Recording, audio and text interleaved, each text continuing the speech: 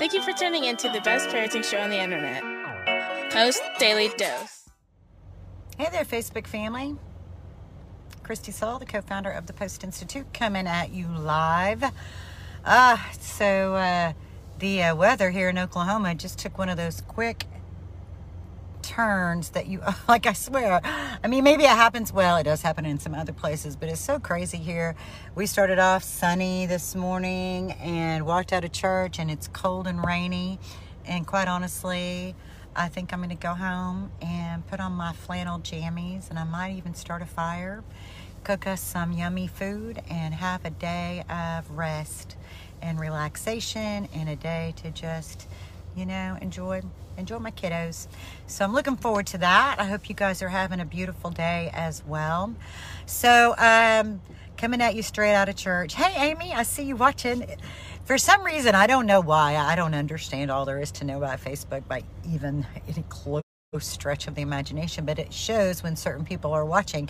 So there's like 20 people watching right now, but I know Amy's watching, and I don't know about the rest, y'all. Anybody want to say hi, though? I would love to hear from you guys. So I have a couple of thoughts that, actually a few thoughts that came. Hey, Carol, she says it's been sunny and rainy in the UK today, too.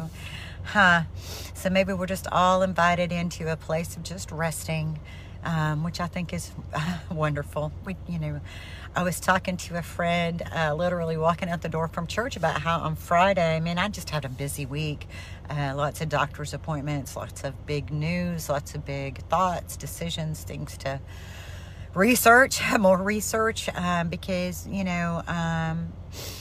for those of you guys who don't know, Brian and I have a daughter who has some very complex health issues, and sometimes when different treatments are being suggested, they are treatments that have not necessarily been explored with people with her particular health challenge. And so even though it may sound good to other people, may work for the rest of the population out there, people with this particular health issue, it may not be good for. So my heart's very full about that.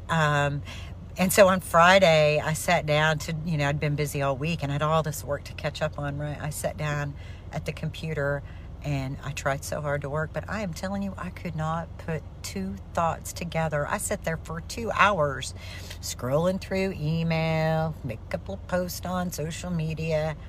I didn't get anything done. It was like a clear message that I needed to just rest. And so sometimes we don't even realize how much rest we need. Like we just get so busy doing, going. We don't realize how much we need the refreshment that literally, and it's not about sleep always. Sometimes it's just inviting yourself into that place of rest, letting our minds rest. And so that sort of brings me, ironically, not planned, brings me to my topic for today. I was flipping through my notebook. So I'm a note taker, and it's not always that I'll go back and read the notes. Sometimes I do.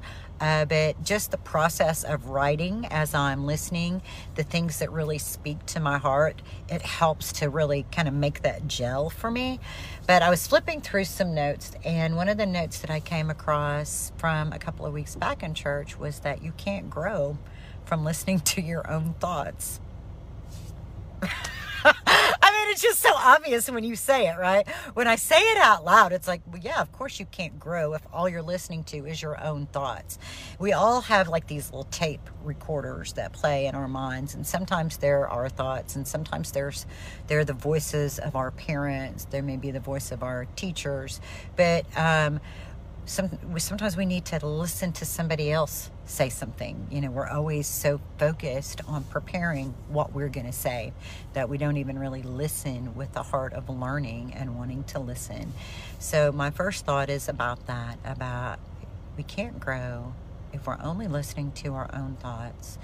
And sometimes growth even comes when you're listening to somebody else's thoughts and you feel your spirit in disagreement. And sometimes that's a place of growth where you're like, It could be that what's in disagreement or what you're feeling really is that this thing that's being said is tapping into an aspect of myself that I don't like very much.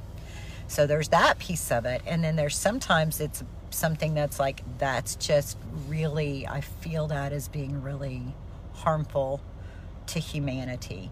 And so then there's that piece as well. And both of those give us a space for growth. So even if what you're hearing are things that somehow are disagreeable, there's still growth in that, because that becomes maybe points of prayer or points of meditation, points that we can look into ourselves for our own healing. I often find it, I've had that happen once I became open to that possibility, that when something is going on or somebody says something and it irritates me, to first look and see if maybe it's actually something, if it's bringing out something in me that I actually do, so that I can work on it, because sometimes we can't see things in ourselves, but we see it in other people. So that transference is a real thing. So it just becomes an opportunity to grow. And I find often that many times people who are extremely sensitive to judgment have either been in situations where people around them were very judgmental, and so they sort of picked up an allergy about that, or there's been a time in their life when they themselves have been very critical to other people in the world and people around them. So just to offer that as a point of learning and a space for growth and a space for grace, we all, growth, we all have lots of it to do. And so that also brings me to the renewing of our mind, right? So one is we can't grow if we're only listening to ourselves, and so inviting the renewing of our mind. But it's interesting how those earliest imprints can be so difficult to work on the renewing. And so I have a couple of stories from the trenches, and these are not, they are stories of trauma. But honestly, I don't like to get into that space of like comparing trauma, like my trauma's worse than your trauma kind of way of thinking. But, there have been people they've been through so much, and little babies who've been through so much. So I have a whole lot to be grateful for, but there's still a couple of short stories I want to share. One is my own story, part of my own story. So when I was born, I didn't get to go home. I didn't get to go home with my mom. We stayed in the hospital for a very short time together. And then because I have two older brothers and they had the measles, my mom went home to take care of my brothers, and I, as an infant, went to my Aunt Irene's. And so, as I understand from the story, it was very tough. I didn't sleep much. I was inconsolable, and that wound actually became uncovered for me it's probably been about 7 years ago now, when I was going through grief and a feeling of abandonment. But the feeling of abandonment that I was having had me dropping down to someplace really, really deep that I didn't even have language to be able to understand it or to put to it, which then led me to realize, well, that's because it was a pre-verbal memory. So the other thing that I realized was that then every time that I would cry, this is like my logic thinking that has just come into play. Every time I would cry, and like my mom might not get there soon enough, whatever soon enough is, as an infant, then that would just re-trigger that would create, imagine the abandonment that I felt of everything I knew would create like this tiny little spot in my brain. Imagine it being like a tiny little blip, right? But then every time that I might cry and she couldn't come as soon as I felt like she needed as an infant, then that just very natural experience of my being protected from my health, but having this abandonment experience, then every time that cry wouldn't be answered, in whatever rapid space I needed, it would just reinforce that tiny little wound of abandonment to then create this neurological pathway that's well worn, right? And so, that's an example of something really simple and something very innocent and something that just happened organically because of the nature of what was going on in my family at the time of my birth. There was no ill will behind it. And yet I still have this neurological pathway that's grooved in my brain that I have to just be very conscious of. And once I'm conscious of it, then when I start dipping down into this really kind of flailing abandonment feeling, I know what it is, and I can use my conscious mind, I can use my meditative mind, I can use the things that I've learned to calm that within my neurological system, and I can actively create new pathways. I can actively become more hopeful. I can actively reparent myself and remind myself that I am no longer an abandoned infant, that I am a connected adult, that I have excellent supports, that I have wonderful people, that I've been planted in a beautiful community. And if I choose to reach out, there are going to be people who are there for me. And so, that's just like a very innocent example of how these neurological pathways get formed. I had the coolest conversation with a post friend. Actually, she has an organization up in Michigan, and they're sending 100 people. They've got it funded to send 100 people through Brian's Trauma-Informed Care Certification Program. So, of course, we gave them a great deal. And if anybody else wants to get a group together, a large group to send them, let me know. Shoot me an email, Christy@Post Institute, and I will hook you up with the best deal. But she told me a story that I also thought it's right along the same pathway. She talked about having a significant medical condition at birth and being born premature and having all these feeding challenges. And then she talked about how even now, and she's in her 50s, I don't know exactly, we shared that we have common ages, even now in her 50s, she gets super anxious when she walks into her kitchen, and then she said, I overbuy groceries like you would not imagine. She said 14 bags of chips. If there's not a counter full of food, I feel anxious. And I know it comes straight from that wound of being premature. Actually, she was born premature. Now I remember the story's coming back to me, and I'm just going to share it because you'll feel it. You'll know why. She was born premature, and she had these health issues, and the doctors really did not think that she was going to live. And so the medical profession decided that they were going to withhold nourishment from her because they thought it would be best to expedite her death. And so she experienced intentional medical malnutrition during her earliest infancy. You can imagine the cries of hunger. And here she is in her 50s, survived it. Beautiful woman, beautiful family, beautiful life. She made it. And yet she still has that experience, that deep wound, that experience that if there's not 15 bags of potato chips on my counter, I panic. I feel it at the brain level. Even though I'm conscious of it, it's still there. When I go to the grocery store, I just can't really help myself. It just gives me such a sense of comfort and security, knowing that is there for me, that I'll never feel that level of hunger again.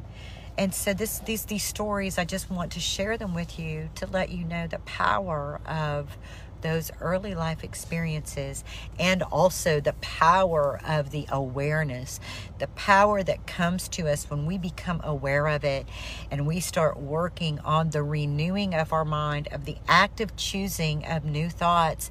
That takes a lot of maturity. It takes a lot of maturity. And it took, both of us, we shared as we talked, it took both of us having to really feel that and really heal that. So it's not about rushing, we don't want to rush to try to be like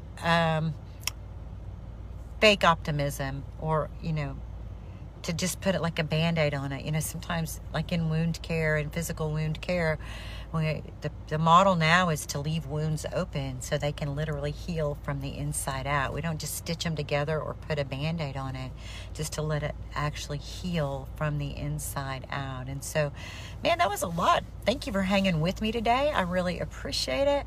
I hope there's something out of this that you take. The other thing that I just wanted to share with you, something that we did at the close of church today, is we were invited after prayer to write down one thing that is interfering with our process of walking in love. We wrote it on a piece of paper. We prayed over it and invited love into the process of helping us to let go of things that have become idols in our life that are interfering with our ability to walk in love. And so I just want to share that with you. The thing, actually, I'm gonna use this as an opportunity to confess and strive. So the thing that I've noticed, and actually before I came to church today, when my phone gave me my screen time notification, I've got an Apple, it says this is how much average screen time per day, over 7 hours a day. Over 7 hours a day. I'll be working and, like when something's loading, I'll flip over. I'll be watching TV with Marley in the evening, I'll flip over. I'll be cooking dinner, I'll flip over to social media. I could be listening to some podcast that's building something stronger within me. I could be listening to music that's more edifying. I could be enjoying the silence. And so, just my own confession, the thing that I'm going to be working on this week is to reduce my screen time, because I know it is getting in the way. It's actually creating more controversy in my life, and it's creating an experience where I'm more focused on self-love and creating other things as idols, as opposed to just connecting with the great loving source. So, maybe there's something in that for you as well. Or maybe I just needed to come and confess, and through that, maybe I can work on that more diligently, because I'll be feeling accountable to you all. So I hope you guys have a beautiful day today, whatever the weather is in your world. Lala says, same here, screen time. Carol, thanks for being with us. I'm glad that the stories were helpful to you. I appreciate you guys. I appreciate all that you do day in and day out to try your best to be in that space of love, to be walking in love, to be listening to the direction of love. I appreciate all that you do in the lives of your family, to be family healers. Please know that you are anointed in that role, and to cling to that. Enjoy your family. Enjoy them. Take moments out of every day where you just pause, whether it's because you're cooking dinner, whether you're doing dishes, whether you're looking at the TV, whether you're doing a craft project, whether you're exercising, whatever you might be doing. Snowing in South Dakota. Wow. Thank you, Amy. I hope to enjoy the rest of my day. Whatever you're doing, take those moments to pause.